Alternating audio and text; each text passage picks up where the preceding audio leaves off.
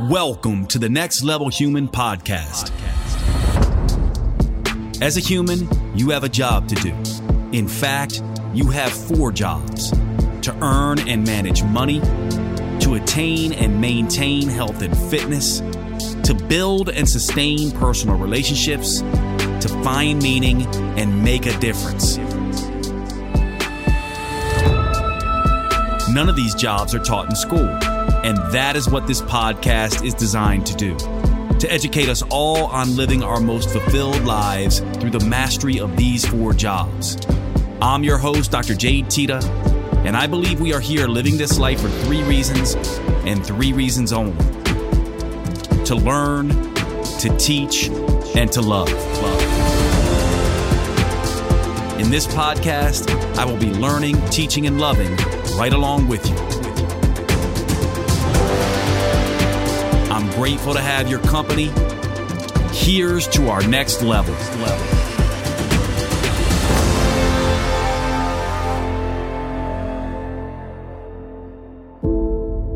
What's going on, everybody? Welcome to today's show. I have an exciting show today. This is the first time he and I are meeting. This is Rob Docters, and he has a recent book out called Ethics and Hidden Greed.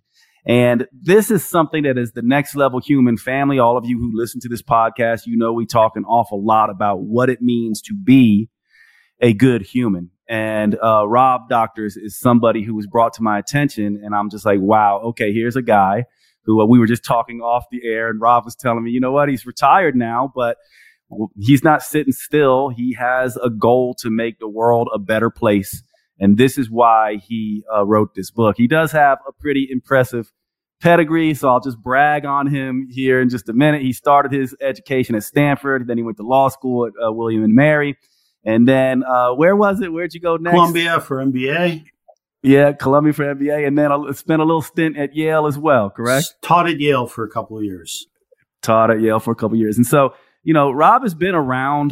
This is the, you know, sort of his life's work. This is an expert that we can really sort of, just ask him what the issues are. And so, Rob, you know, I'm really excited you're here. I always like to say this because the Next Level Human way of doing things, it's like people, we have our education, right? We have the things we learn in our lives, and we have our paths in our lives. And some of us choose to create things that will make the world better. And you putting out this book, I'm just in gratitude for you for sharing this work, and in very much in gratitude for you for showing up here. So let me kind of start this discussion and just throw this out at you just right off the bat. You know, you obviously wrote this book because you felt something was wrong in the world.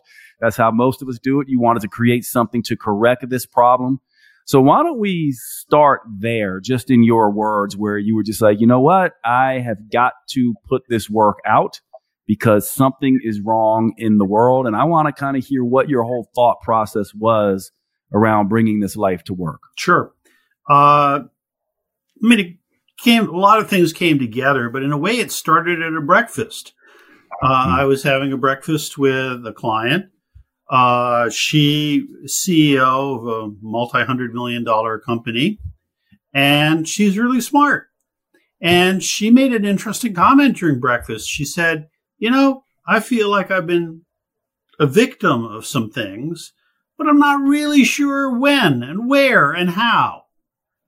So afterwards I thought, wow, you know, we have a really bright woman, and she can't put her finger exactly on where and when it happened. So that prompted some thinking. And in the end, I concluded that greed, like many things in life, is evolving. Greed is smarter than it was 50 years ago. Greed has managed to think of ways of obtaining what it wants, but it's not immediately obvious to the victims. So that's what prompted the hidden greed part of the title. The ethics part was interesting because I think a lot of people have no clue what ethics are. And I don't say it in an insulting way. It's just that's not something that's taught very broadly, either in primary school or college or anywhere else. So I rummaged around a bit, and I found a professor from Cambridge University in England who had written a book in 1669. Wow, that's a long time ago. Yeah, not a recent book. Yeah. But it was extremely straightforward, and it said, this is ethical. This is ethical. That's not ethical. And, you mentioned we live in a politicized world. Well, one of the nice things about 1669 is you can't associate that person with any party that you care to dislike. So, yeah. And who was this author? His name is Professor Henry Moore, More. And he was an interesting person just by himself. He was exactly what you picture of as a very, dug into the work kind of academic. He was offered to be president of his college, and he turned it down. And he turned down all sorts of other honors. He just wanted to write and learn and teach. And, good for him. Yeah, it's funny about that when you talk about, the time period. To me, I'm a reader of philosophy.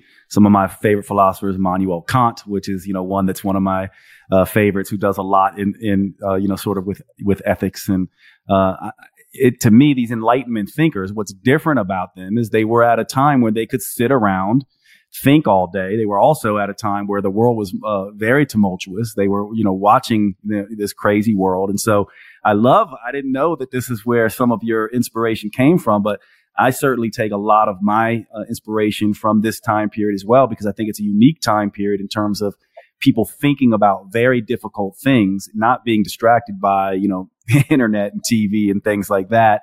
And, the world was a pretty volatile and, very different, with a lot of, people trying to figure out what is right, what is wrong, revolutions, all these kinds of things that, that were going on from the 1500s all the way, to the early 1900s. It's really interesting that this is where it started. I'm curious because, I feel like as much reading as I've done, I also am ignorant to ethics. And so can we just start with like a brief sort of understanding of, what really are the basics of ethics for those of us who have not necessarily made this our lives work? What do we need to be thinking about to be ethical people, or to judge others as ethical or unethical? Okay.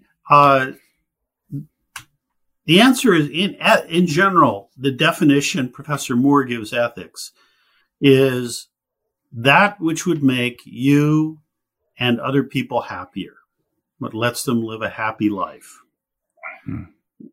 Now, Charles Manson may have led a happy life doing some unethical things, but in general, that's the idea.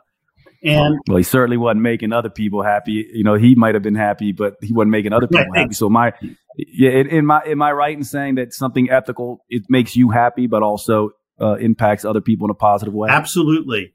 And in fact, the Professor Moore describes 23 rules. We can go through them, but I doubt you want to. That represent kind of a manual for ethical living.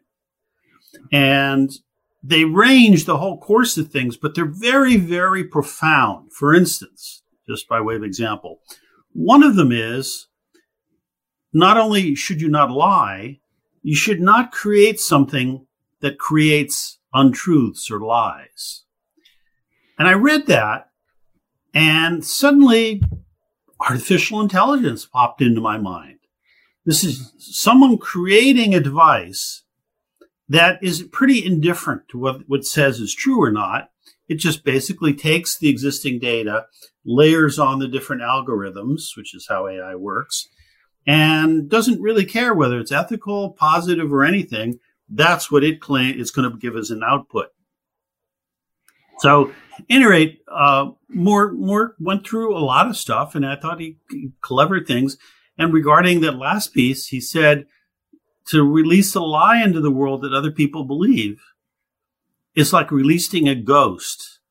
It will set you on a path that you don't know the answer to and will create unhappiness. So, by the way, a chunk of his book, because it's not in every library, is an appendix in the back of my book, because I felt, people should be able to read this when they want to. Yeah. The other thing that's worth mentioning is a lot of people confuse ethics with morality and ethics with law, and they're different. And Professor Moore, again, describes how different they are. Example, to park in the wrong parking spot. That's not unethical. It's not immoral. It's nothing. It's illegal. You'll get a ticket, but it's not any of those other two things. So law is its own thing. Morality is whether something is consistent with a precept, either a religious precept or a personal precept of how you should live your life.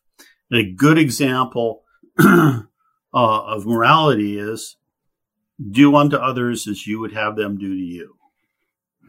And again, that's not strictly ethics, although that's a good overlap example.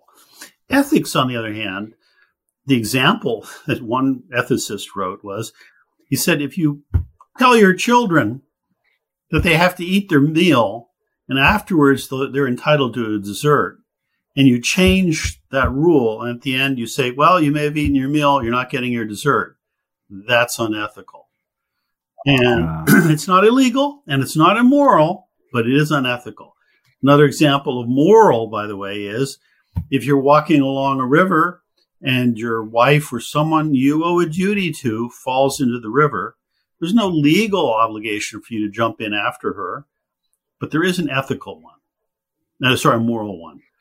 And that's just worth knowing, because otherwise, if you don't know the rule, you're not going to behave that way. Yeah. So based on that, if I'm understanding this correctly, do you see these in a hierarchy, or are they just sort of all three separate things? Would you say that one is better than the other? Like, is it better to be moral? Is it better to be ethical, or is it better to, stay within the law? Because from my perspective, I would say, just listening to this, I would say, ethics sounds a little bit more like integrity. Morality sounds a lot like, what culture, thinks you should do and the agreements around that. And law seems like it's more coded things to keep people in order. But I don't know if that's how you would break that down. There is a hierarchy to these.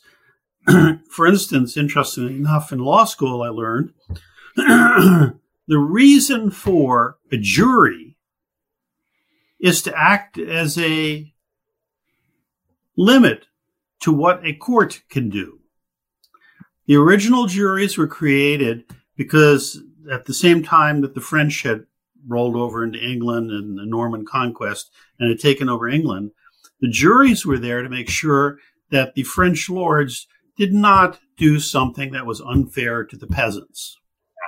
So in that case, clearly, that stage of history, that country had placed law below morality. Your next question might be, all right, so where is ethics? The answer is not so clear. In fact, I've never been asked that question before. Good question. Yeah, part of me, and I don't know, maybe we can flush it out here as we speak, but part of me feels like when I was hearing your definitions that ethics seems like more of a personal thing, whereas morality seems like something judged against culture.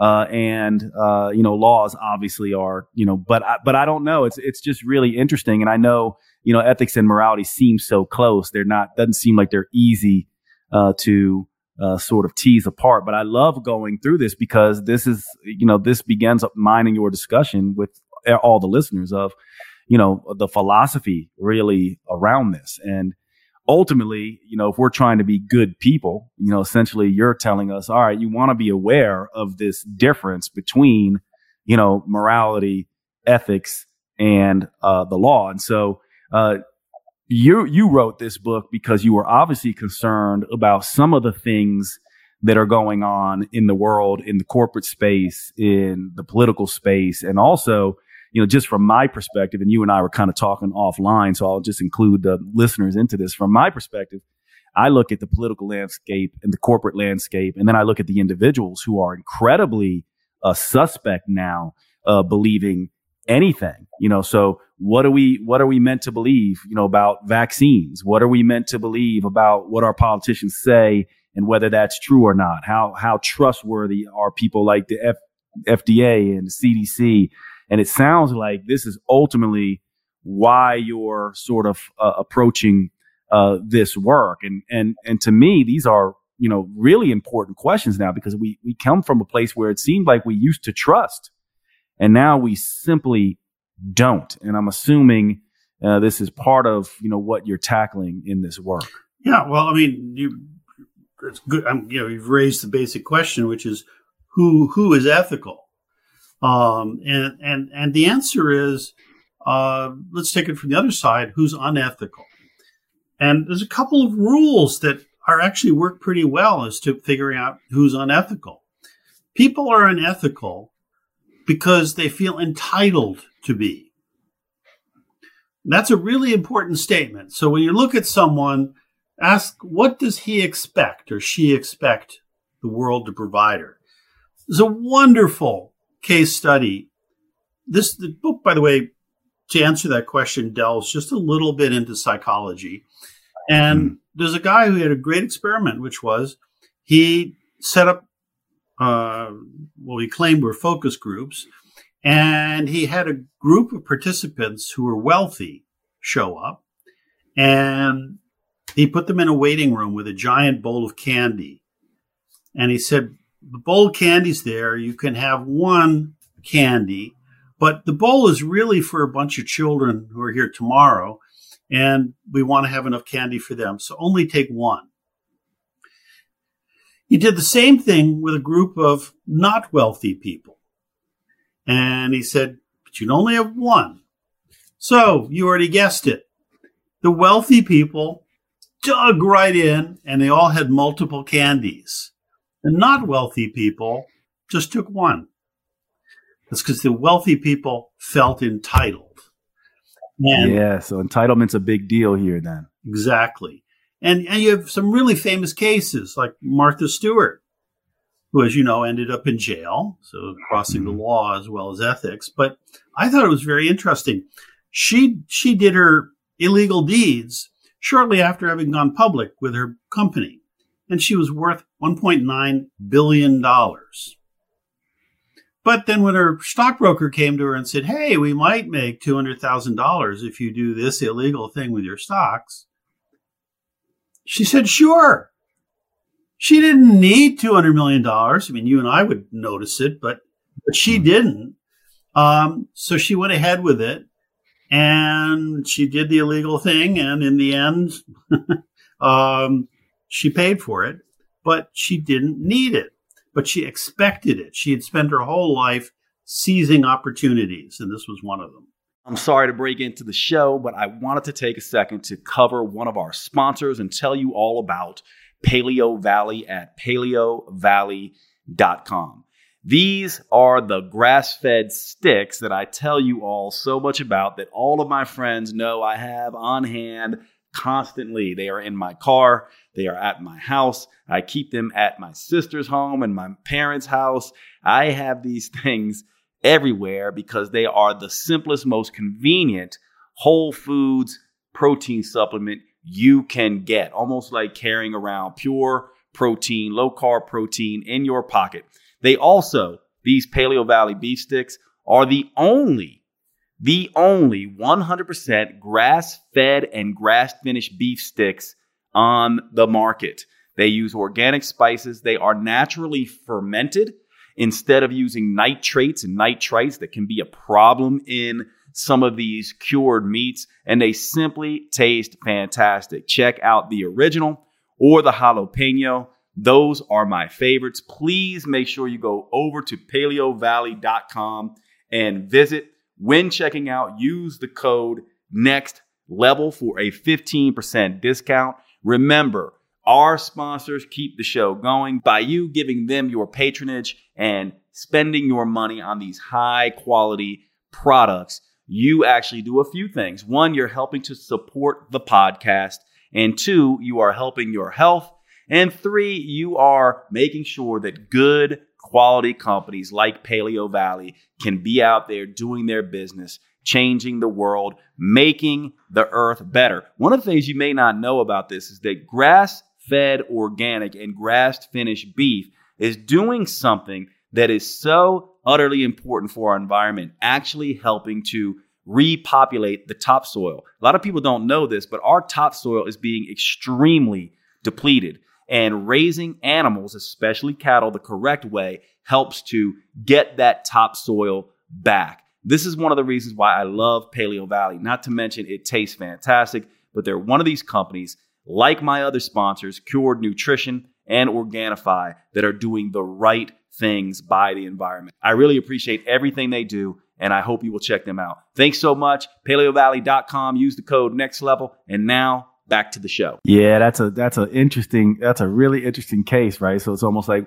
well, she feels entitled to make more, or maybe she feels entitled to be able to have insider information, and that is just, because of her position, and she takes advantage of it, which in a sense can make us have some level of empathy for that. And on the other side can have some level of contempt for that. Because I can understand, I can go on one hand, I could say, wow, I guess I can sort of understand where someone's coming from in that situation if they're not thinking and they're kind of out of touch in a sense.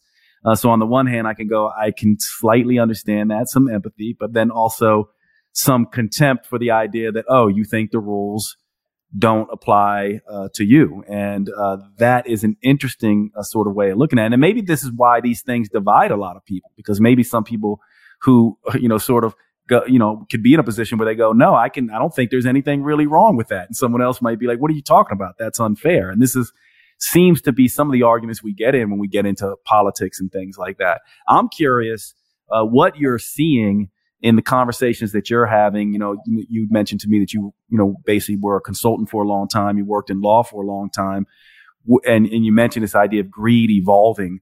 What have you seen that is different now in this ethical landscape with companies and individuals versus, government entities? Like, for some people, for example, I guess if you're a liberal, you're kind of like, well, I'm going to trust the FDA and the CDC, but I'm certainly not going to trust, the tobacco companies and the pharmaceutical companies. And it seems like the Republicans are oftentimes on the other side. I'm not going to trust the government. They're the problem, but I'll trust corporations. We know that there's probably ethical issues in both places. And I'm wondering, are there some commonalities here? Like, are the same ethics challenges showing up in government, in corporation, and in individuals? And do you see any, signs or symptoms that are pointing to general themes that we're having to deal with, in the current culture? Well, there are a number of themes, but to squarely address what you just said, you see unethical behaviors both on the parts of government and on the part of corporations. They tend to be a little different, and maybe the scale is different sometimes, but nonetheless, examples. One of the examples, and actually, let me give you one that blends the two. You walk into a pharmacy and you'll see this little rack of what you would call suntan lotion. Well, it is, but some of them actually say suntan lotion or sunscreen. Others do not. What's the difference between those two? And the answer is nothing. What happened was that the original suntan lotion people went out. They patented 5 ingredients for suntan lotion. And they went to the FDA and said, hey, these are the 5 ingredients, that are important in the suntan lotion. So if anybody else calls what they've got suntan lotion, but it's not those 5 ingredients, you should stop them. So if you start a suntan lotion company and you don't have those 5 ingredients, which by the way happen to be patented, you will get the knock on the door from the FDA, encouraged by some of the incumbents. Now, you might say, well, maybe that's just the way it is. But no, it's not. In Europe, there's 22 ingredients that have been improved for suntan lotions. The only difference is if you get to use that label, you can charge a higher price. Suntan lotion. So, hey, they are now blocking their competitors. And if you don't happen to know the facts I just gave you, you might think, well, I better take the more expensive one because it's got, the FDA approval for this.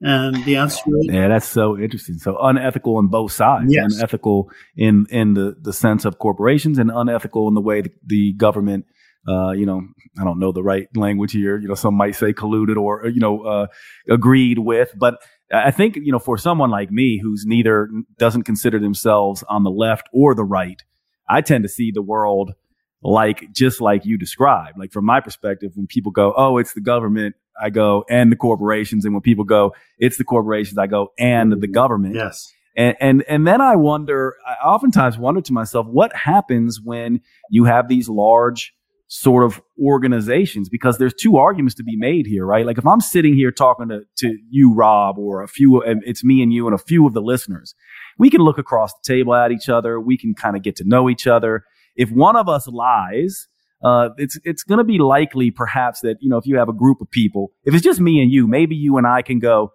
hey, we're going to keep this a secret, right? But it seems to me that the more people we bring into our group, the less likely it becomes, statistically speaking, for someone to go, I'm going to keep this secret along with Jade and Rob, let's say. If it's, maybe if I'm a single person, I definitely can keep it and be unethical. You come in, it's, we can do a pretty good job, but it's less likely if it's just one person. And the larger it gets, it seems like it's more likely not to be able to be kept a secret.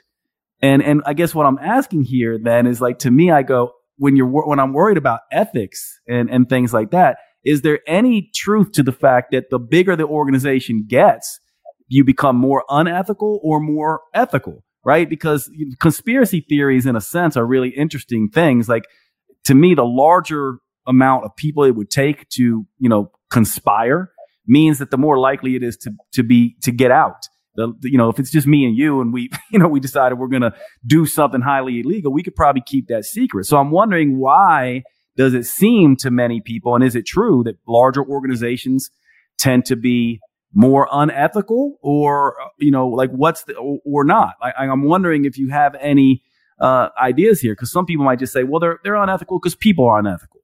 Other people might say they're unethical because there's something unique about these organizations that make them unethical. And I'm wondering if you have any, sort of insight on that. And I'll give you one example where my mind is, my mind is like the idea of, let's say, you're a lobbyist and, you're for a company, and I can't certainly you and I can't go to Congress and just be like, hey, I want this law passed. We can't just walk in and see, a senator or whatever without some gatekeepers, but these lobbyists certainly can. And maybe, the organizations are simply set up in a way that makes unethical behavior more likely. I don't know. I'm curious if this is something you've thought about, if it's something you tackle in the book, because obviously nowadays, the world is rife with conspiracy theories. And I think we would all agree that there's a lot of unethical stuff going on, but we can't always tell. And the larger the organizations get, sometimes it seems like the more difficult to tell the truth.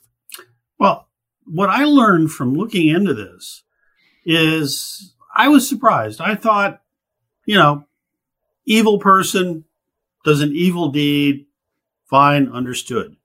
But what it turns out is evil and conspiracies and unethical behaviors often are conspiracies. They often require teamwork.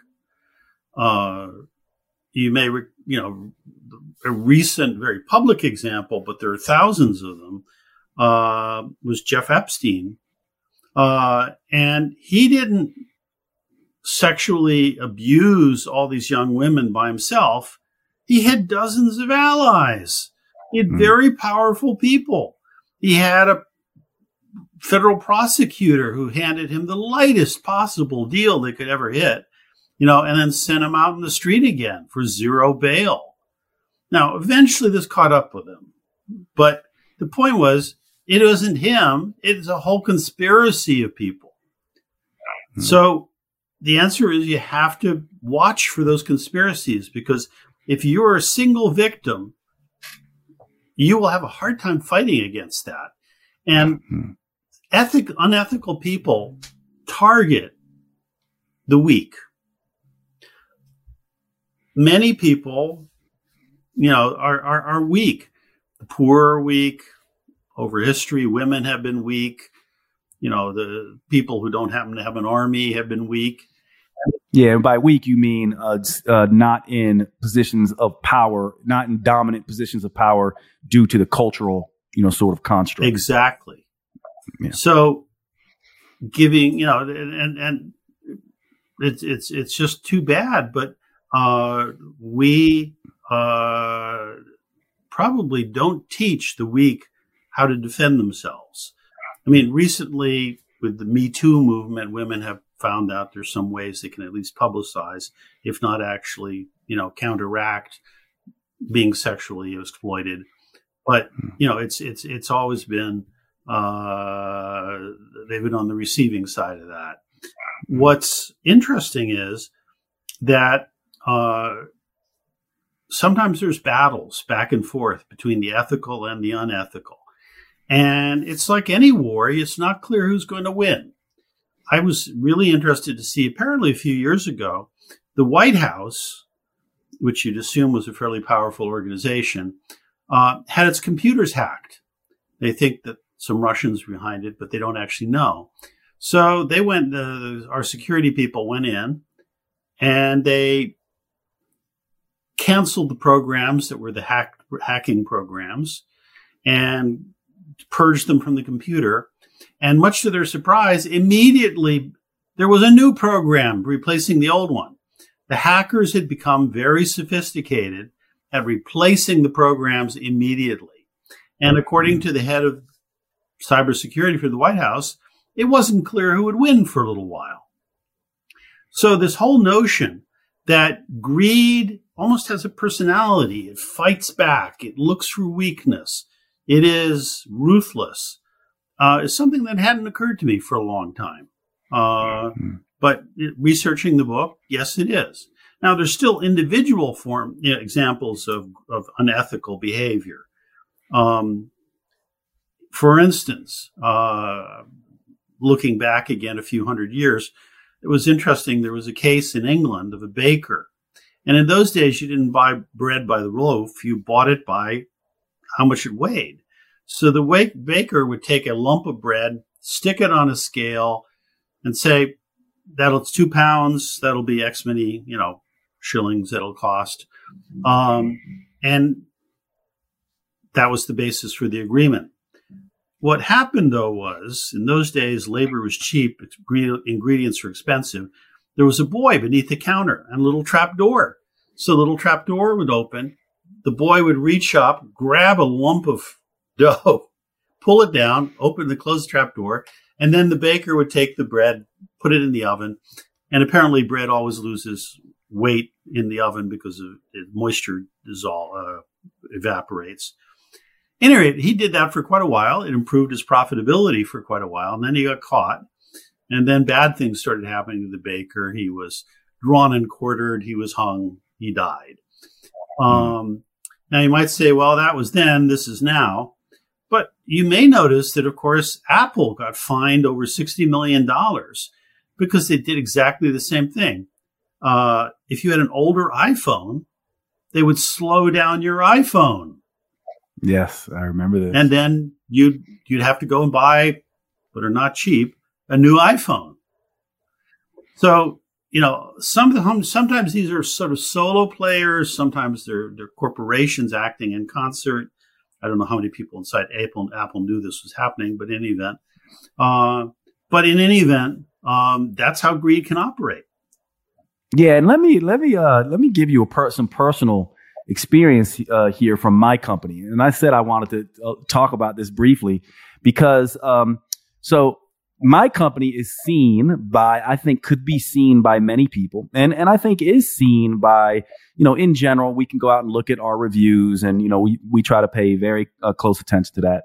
But the company, it's actually not my company, but the company my programs are affiliated with. I'm the face of this. This would be companies like Natural Health Sherpa that are publishers for my works.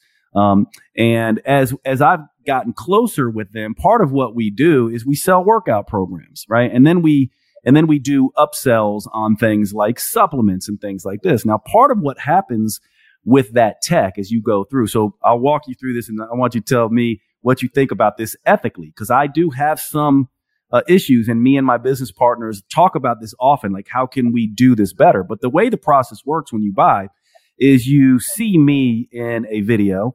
I'm talking to you. So Rob would be watching, or you, the listeners, would be watching. I'm talking to you, and this video's going on. There's no real way to skip ahead in this video, which bothers me a little bit. But anyway, so it says, hey, buy this program. Here's why. And it's very educational. So what we're trying to do is we call it educational sales. So we're teaching you something. So if you don't buy, then the thought process behind it is, well, we've taught you something, and we leave a good taste in your mouth, and you will, essentially take this information and perhaps, do it on your own.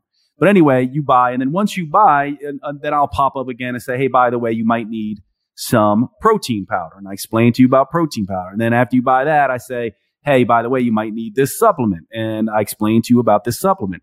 Now, part of the issue here is oftentimes what we do is we say, hey, by the way, you can save money if you get 3 tubs of protein powder rather than just 1, or you could save some money. And from our perspective as the business owners, we see this as win-win, okay? Because we see it as like, you're getting a discount on this. We're actually teaching you something along the way. If you bought these, and we know just from, my, sort of professional background that these things are highly effective. However, so that's the side of, for us, where we think we're ethical. But on the other side in the business, we can see where some things could be perhaps unethical, where we leave these people in these long videos, perhaps, and that this is trapping them there. And sometimes because of the way the tech works, if they buy the program and then they exit out, right, they still can get charged. And so we get a lot of customer support stuff coming back where we have to issue refunds. But what's really interesting, and the reason I bring this up is because throughout my career, I'm someone who obviously I'm passionate about this work, and I'm passionate about being ethical and moral. And I've had my own struggles, as people have known, and with this podcast, like, I had an affair, back in the day. And like, I've come to terms with honesty is the most important thing to me. In fact, I say honesty is kinder than kindness. But I bring this up, and I want to talk to the expert about this, because to me, as much as you try to pay attention to this stuff, this is not stuff we're doing on purpose. In fact, most of this stuff is done thoughtfully, thinking we're benefiting the client. And then when they go through the process, oftentimes they have, maybe an ethical concern or voice an ethical concern. And we take these things very seriously and have made adjustments as a result of some of this feedback. But I still think some people could see something like that type of business process and say it's unethical, or, you're a scam, or especially when, it's in the health and fitness industry, which we know is not an industry that's very highly looked upon. It's sort of the current industry. It's seen almost as used car salesman type stuff. But I'm wondering if you have any feedback on this kind of thing where there's this kind of gray zone. How does a company, for example, if you're someone who's running a company and wants to be as ethical as possible, but thinks they're doing a good thing, or also wants to make sure they're profitable so that they can continue to deliver their service, because as a business, you're not going to be able to do that if you can't be profitable. Are there rules, and does your book cover rules, sort of around this? Like, what are the things that I should be looking at? Is there any red flag that you saw pop up in sort of my discussion with this? Does this more get into like, ethics versus morality versus legality kind of stuff again? But I'm just curious how you see this. What can people like my company, Apple, other companies do to make sure that, yes, we're being profitable so we can continue to deliver a service which we believe the world needs, but at the same time be attentive to this incredibly important aspect of, wanting to be good humans and good companies who are doing good work? Well, the general answer is that Professor Moore, back in 1669, wrote a book called Eccentra Ethicum. He wrote it in Latin while he was at it. And he gives you 23 rules on how to be ethical. And the big book actually begins with non sort of academic. It's a case story of the 5 different modern ways that people exhibit unethical greed. So the part that this bumps up against, and I'd love to listen to it before I make any comment, but is there's something called hooking. And what some companies do is they get you to invest in what they're doing. This could be an argument that they're invest some time, but usually it's money. So, for instance, a leading tax software company decided, everybody who does their taxes then wants what they've written down recorded, and the previous year's taxes, because you build upon those. So what they do is they sold at a great bargain some software that deals immediately with your taxes. And then afterwards, people discover, hey, it's missing my ability to look at what I did last year, the ability to look at last year's laws, et cetera, et cetera. But by that time, you've already bought and used that current day software. So you have to then buy into last year's software. Yeah, it is TurboTax, right? It's TurboTax. Yeah, that's not what I was thinking of, but yes, they do some of that. So the answer is hooking people is not ethical. Simple as that. So the question is, you can't always, in fact, you can never, I think, offer somebody something without them at least investing some listening to and understanding of what you're offering them. So that's why I'm hesitant to say that's unethical. I'm just observing that's a route that many unethical people take, and you need to know what you're doing. And if that's super helpful, let's follow up on that a little bit, because from my perspective, I can see that 2 ways. One, I hate that, by the way, whenever I have that situation happen. Also, I can see knowing when I work with my accountant, that when I work with just a regular accountant, it's like, okay, are you going to just do my taxes at the end of the year? Are you going to actually manage my files? That's an extra charge. Are you going to actually do my QuickBooks for me? That's an extra charge, because obviously it gets more and more expensive the more time that is invested in this. So with this particular tax company, would it be more ethical than to say, here's all the services right up front and you go ahead and buy them? Because I also can see where it's like, all right, you just wanted your personal taxes done, and maybe give people options. Is it the options that makes it more ethical? So it's like, hey, just so you know, we'll do your taxes for this, but if you want the record of it, you're going to have to pay this, and if you want us to continue to hold this stuff in in a file somewhere, it's going to be this. Is that really what it's about? Like, where it's ethical if you say, here's all the different prices up front, versus kind of sneakily adding this stuff on, knowing that people might run into issues? Because obviously I could see that makes sense logically, that the more services you need, the more, the more expensive it's going to be. But yes, I can say for myself, I usually like to see what the expenses are going to be up front, rather than in getting caught later and being like, oh, this is something I didn't know. So it sounds like what you're saying is the more upfront a company can be, and more transparent they can be in terms of the fees associated with their services, the better. Yeah.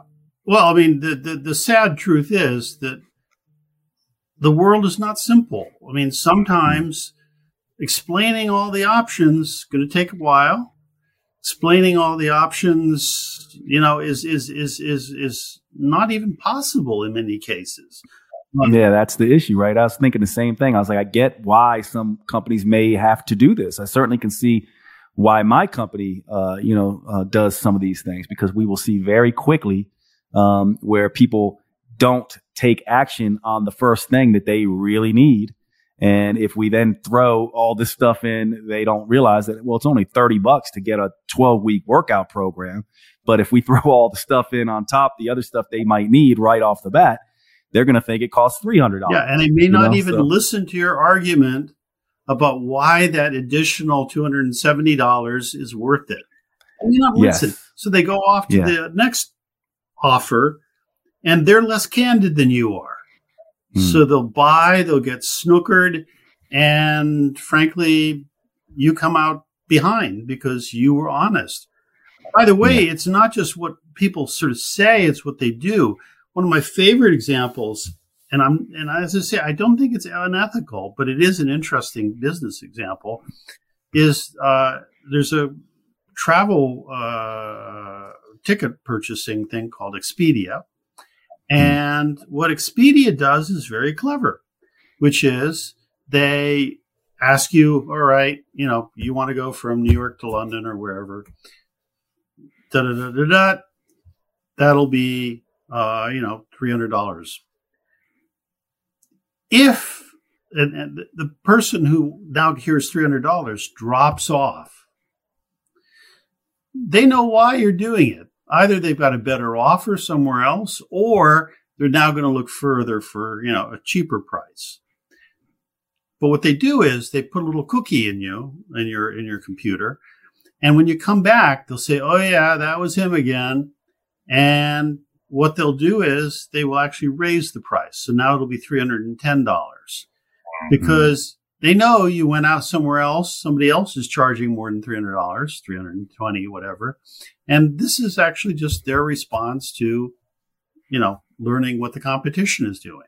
I want to jump in real quick and tell you about one of my favorite new products. And to start out, I want to ask you a question. If you had to follow your friends around who are not the healthiest in the world and see what they are doing, what would be the number one thing you would probably tell them to do to start? For most people, that's going to be drinking more water, right? This is something that we talk about all the time in health and fitness. It's almost as if we think of it as an afterthought now because obviously water is so crucial. However, we oftentimes get this wrong. For example, did you know that when it comes to hydration, just drinking water can make things worse? Most people don't know this. Why? Partly because most people are over drinking water and under consuming the electrolytes that help water do its job. What we don't realize is that hydration is not just about water. It's about electrolytes, the minerals in there, as well as getting that water into the cells. And so you do not want to be over consuming water if you're not getting your electrolytes right. And this opens up a whole new discussion because most people are not getting their electrolytes right. For example, did you know that low sodium, too low sodium, is an issue just as much, if not more so, than high sodium?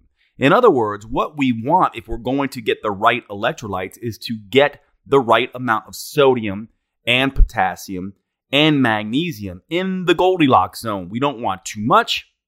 We don't want too little. We want it just right. This opens up a whole other thing here too, because people who are exercising, doing sauna therapies, doing low carb diets are disrupting and losing lots and lots of their electrolytes. For example, when insulin is not around in low carb diets, you will excrete lots of sodium. In other words, under that state, exercising, low carb diets, all these things, you actually need more sodium. And so if you're somebody who has been just drinking water, not paying attention to electrolytes, and also feeling fatigued, feeling like you're underperforming, not sleeping right, getting cramps, twitches, headaches, any of these things, then you are probably dealing with an electrolyte issue. This is where the product element comes in. This product has been a game changer for me and many, many of my patients and clients. This is a rehydration electrolyte beverage, basically. It is a powder of electrolytes formulated with 1,000 milligrams of sodium, 200 milligrams of potassium, and 60 milligrams magnesium without the added sugar and other nonsense that comes in beverages like Gatorade. This stuff is basically a rehydration beverage on steroids. It is the thing that is going to replenish your electrolytes in the right ratios, decrease fatigue, really correct chronic dehydration. And by the way, many people are dehydrating themselves, becoming hyponatremic, low sodium, when they're consuming too much water. You need your electrolytes on board, especially if you are someone who is losing lots of sodium and other electrolytes through low carb diets and lots of exercise. This is where Element comes in. Element is a new sponsor to the Next Level Human podcast. I cannot recommend this product enough. I have been using this stuff for months now, and I have immediately seen changes in my energy levels. I feel like I'm operating on a whole other level, and I have seen this as being the primary thing that people who have been using Element have been telling me, that their fatigue is getting better, especially fatigue that comes after very intense workouts that involve lots of sweating and lots of intense output from the nervous system. Please check out Element. Use the code NEXTLEVEL. DrinkElement.com. That's DrinkLMNT.com. DrinkElement.com. And let's get back to the show. Oh, that is so interesting, Rob. I mean, it's so interesting, right? And you're right. Like I can kind of like being a business person and dealing in tech and I understand we have these conversations all of the time. And I usually am the one wanting to go all the way to, let's just be completely transparent. But it really is not as simple as that, because when you do sometimes confuse the issues. And so in my business part, with me and my business partners, we are constantly going back and forth having this discussion. And to your point, we do realize there are just going to be some people, no matter what we do, that are going to see us as unethical. And my whole thing is, I'm one of these people that goes, I want to always ask the question that perhaps we are, because I do think, and this is another question for you, I do think that sometimes unethical behavior isn't purposeful. Right? Like sometimes we get into these unethical sort of situations because we're simply not thinking it through. And because, to your point, it's complicated. And so for me, that scares me as a person and a business owner. And that's why one of the major reasons I was interested in talking to you and reading this book is because I go, this is a very complicated thing. And there are some people who are just going to, by the nature of, the psychology of money and other things, that if they spend any money, they feel ripped off by a company. But, most people I know, and this might surprise people who aren't business owners, most of my business owner friends, they're the least greedy people I know. They put so much entrepreneurial money, skin in the game, time, lifeblood, kind of like you and I are both authors. Like, let's face it. We're not making money off those books. We're doing it because we feel that, we are making some money, but it very rarely covers the cost of the time and all that. Yeah, exactly. And a lot of people don't know that because they think, oh, you wrote a book and you must have made millions of dollars. Most authors aren't making anything off that. They just believe in it. I can honestly say that most of the stuff that I've done in my life is simply because I believe that it's so important that I want it out there. And I am terrified that I am inadvertently doing unethical things. And this is, to me, something we all individually should be paying very, very close attention to. And I guess my final question or thought, and we can continue talking as long as you want, because I'm just fascinated by this and I'm so grateful for your expertise. But to me, Rob, I come to this place and I go, well, so what is it then? To me, it almost seems like the only true way that you can possibly be as ethical as possible is just to be within yourself, as honest within your integrity, have these rules. Like one of the rules I have comes from Kant, which essentially says, never manipulate someone else's reality, period. And in my businesses, I look at it through that lens. When we're doing these processes, are we manipulating their reality? Are we giving them everything they need to know?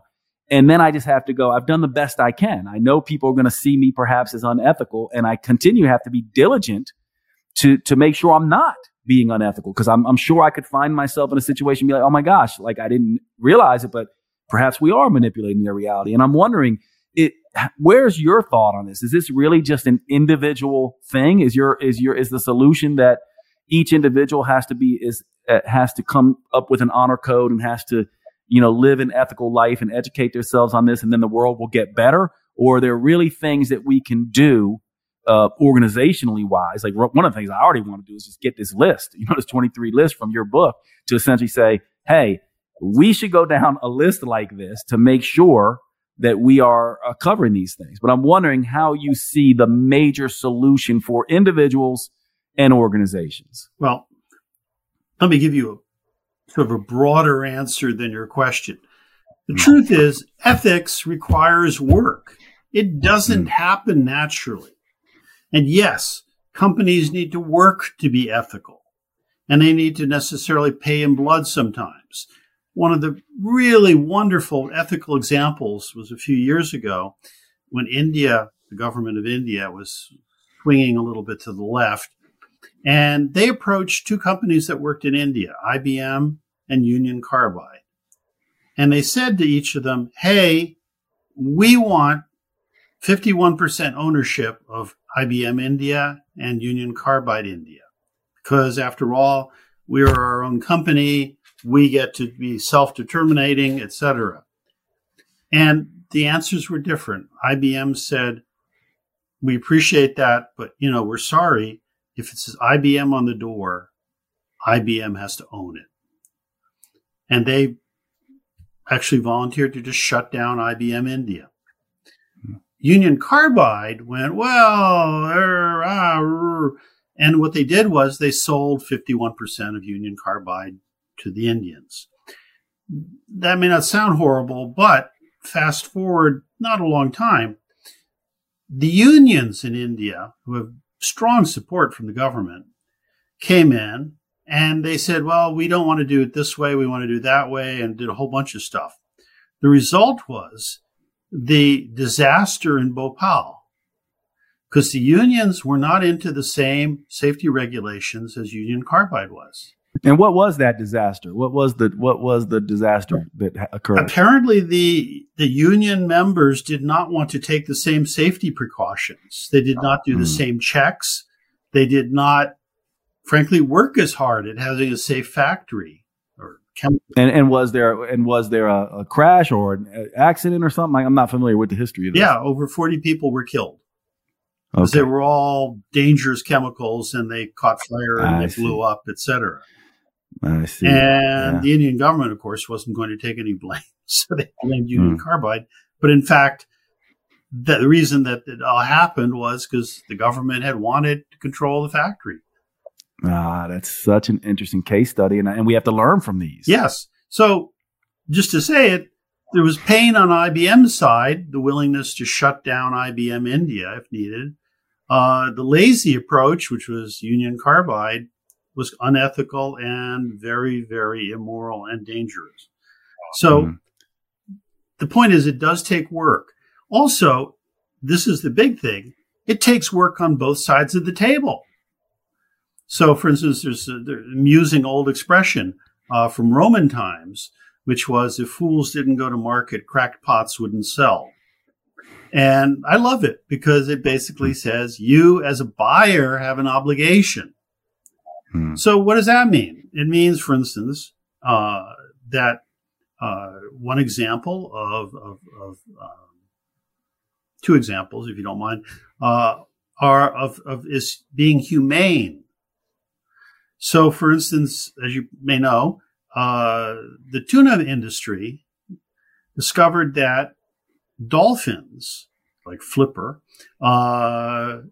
circle and eat tuna. But if you're a fisherman, if you set your net over this area where you see the dolphins playing, you capture more tuna, but you also drown the dolphins. So a lot of people, including me, didn't think that was reasonable because dolphins are just incredibly smart, actually sometimes kind, not always, but kind animals. Yeah, they show compassion even for other species, which is rare in the animal kingdom. Yes. So they required, through Congress, that there be a little circle on the tuna can, depending on whether or not the fishermen had used that technique to catch the dolphins. Sorry, the tuna. Tuna, yeah. And it says dolphin safe. Well, people kind of got that. And for a while, people were careful about what tuna they bought. But then the tuna industry went back to Congress and said, tell you what, let's have two standards of safety. So there's another type of dolphin safe, whereas the original one has colorful. This one is black and white, and it says the same thing, tuna safe. I keep saying that, dolphin safe. Dolphin safe, yeah. But nobody knows the difference between the white, the black and white, or the color, except you and me now, since we've talked about it. And I claim consumers need to know what they're buying, and it's their obligation, in part, to make sure what they're doing is humane. Yeah, and so which one is so the real dolphin safe one is the colorful one, and the other one, the black one, is not as dolphin safe. That's the one the lobbyists got to.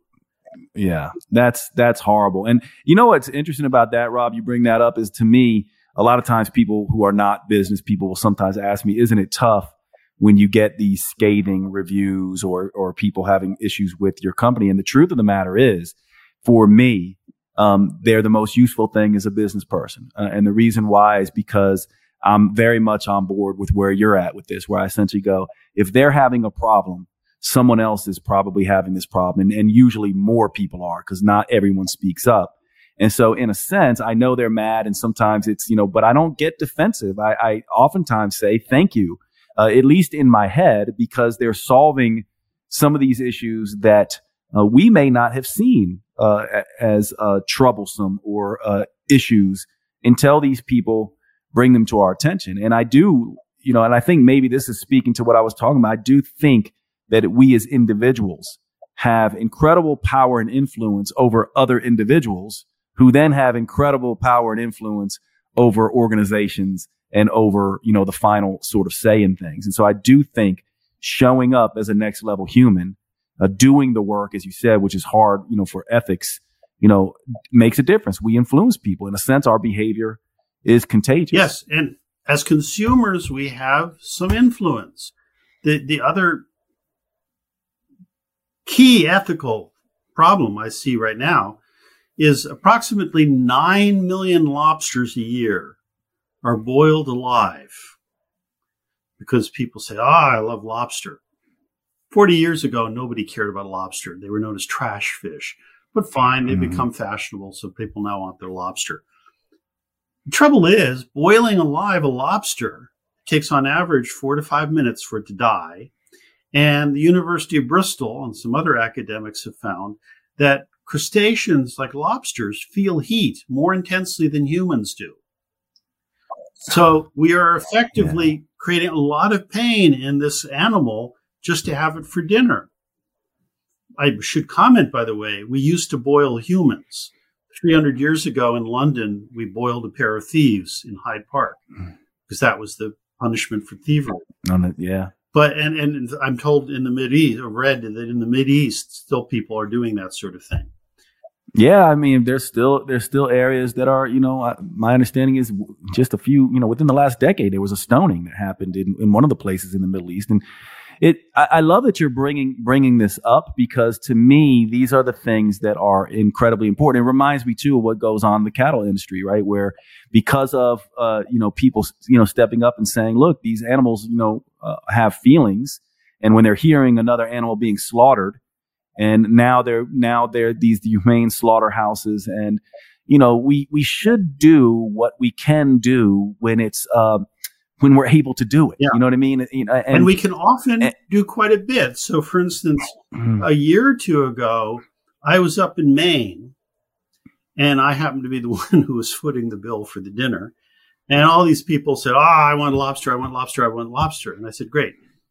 I'm not paying for it unless we get the restaurant to agree to kill the lobster in a humane way. And they actually agreed. So the lobster showed up, and there was a knife wound in all their heads. indicating they were dead before they were tossed into the water. And it was a win-win. The lobsters weren't tortured. I felt good. Their lobsters were just as good as they'd hoped.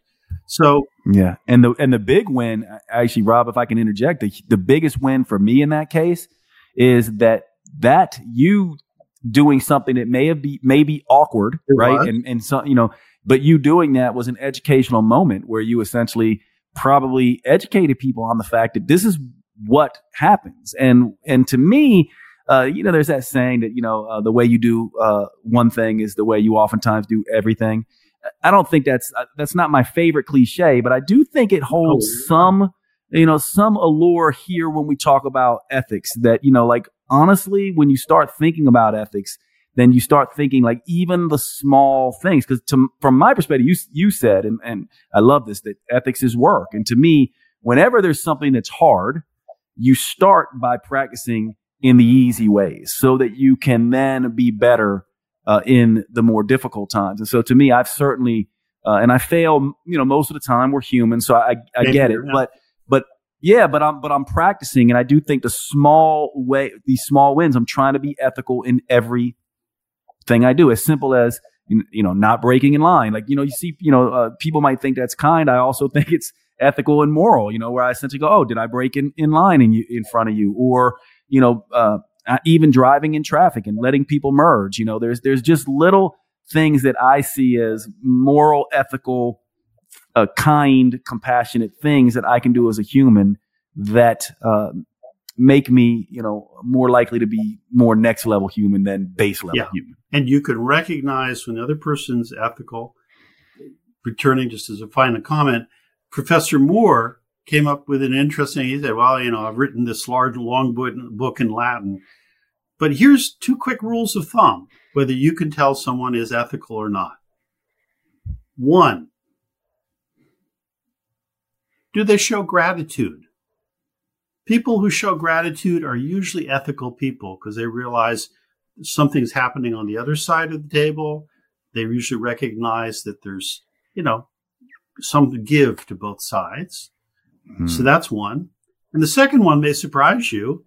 He said a sense of humor is a good sign that somebody has a sense of ethics, because it means that they're lifting themselves above, their short-term desires. Yeah, I love humor because humor is one of these. I oftentimes think that the people we love the most, they tend to do 2 things. They tend to self-deprecate, not so much to take their power away, but they self-deprecate a little bit and they compliment.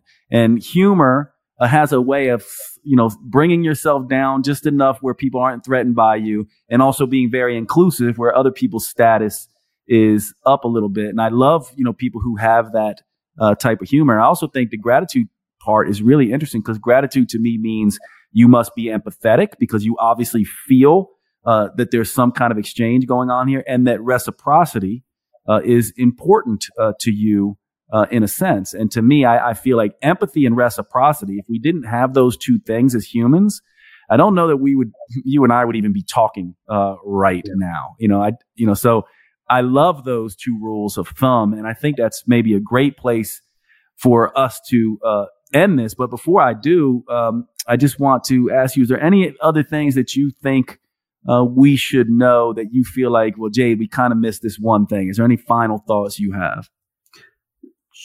I would say nothing I haven't said before, that to be ethical doesn't happen by itself.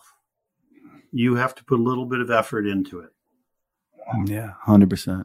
And for all of you listening, it's funny, I was talking to Rob before we got on, and my assistant, I think, got the book. I have not read the book yet, but the book is Ethics and Hidden Greed, Your Defense Against Unethical Strategies and Violations of Trust. And it's brand new, May 2023. And we should mention you have a co-author on this, right? Hans, I don't know how to say the last name. Yes, it's a Dutch name, Hans Gieskes. Yeah. And Hans Gieskes. He's on it partially for credibility. He was chairman and CEO of a company called Houghton Mifflin, another company called Monster.com, another company called LexisNexis, and 3 or 4 other companies. So there's a chapter in there which he largely wrote about ethics in the boardroom. And he talks about the outrageous stuff that filters up to the board. And unless the board has the gumption to say, no, it will happen. Yeah. And this book really, I can't wait to read it. I was telling Rob, I do most of my stuff on Audible, so hopefully he's going to get out on Audible soon, but I'm going to make a exception on this particular book. But to have a guide, a modern guide for ethics, instead of having to go back and read Kant and, all the old philosophers, is really an amazing gift to the world, my friend. I so appreciate you. Is there a place where people want to contact you and are you on social media, any of these places? Where can people reach out to you? Social media, so it's Rob Doctors. And institutionally, I'm on a website called Ethics and Hidden Greed. So ethicsandhiddengreed.com. Rob Docters is and that's DOCDERS, right? Yeah, Doctors on social. And Rob, just hang on real quick because I want to make sure we got this recording, but I'm going to go ahead and stop it here. We appreciate everyone hanging out. Rob, thank you so much for your expertise, my friend. Thank you. You have been listening to the Next Level Human podcast with Dr. Jade Teta. If you enjoyed this episode, please make sure you subscribe and consider leaving a review. You make the biggest difference when you pass on your lessons and inspire others. That's why reviews like this are so powerful. Your words may be the only ones that resonate for someone else. Please remember the information in this podcast is for educational purposes only. Always consult your personal physician or therapist before making any lifestyle changes. And finally, thank you for who you are in the world and the difference you make.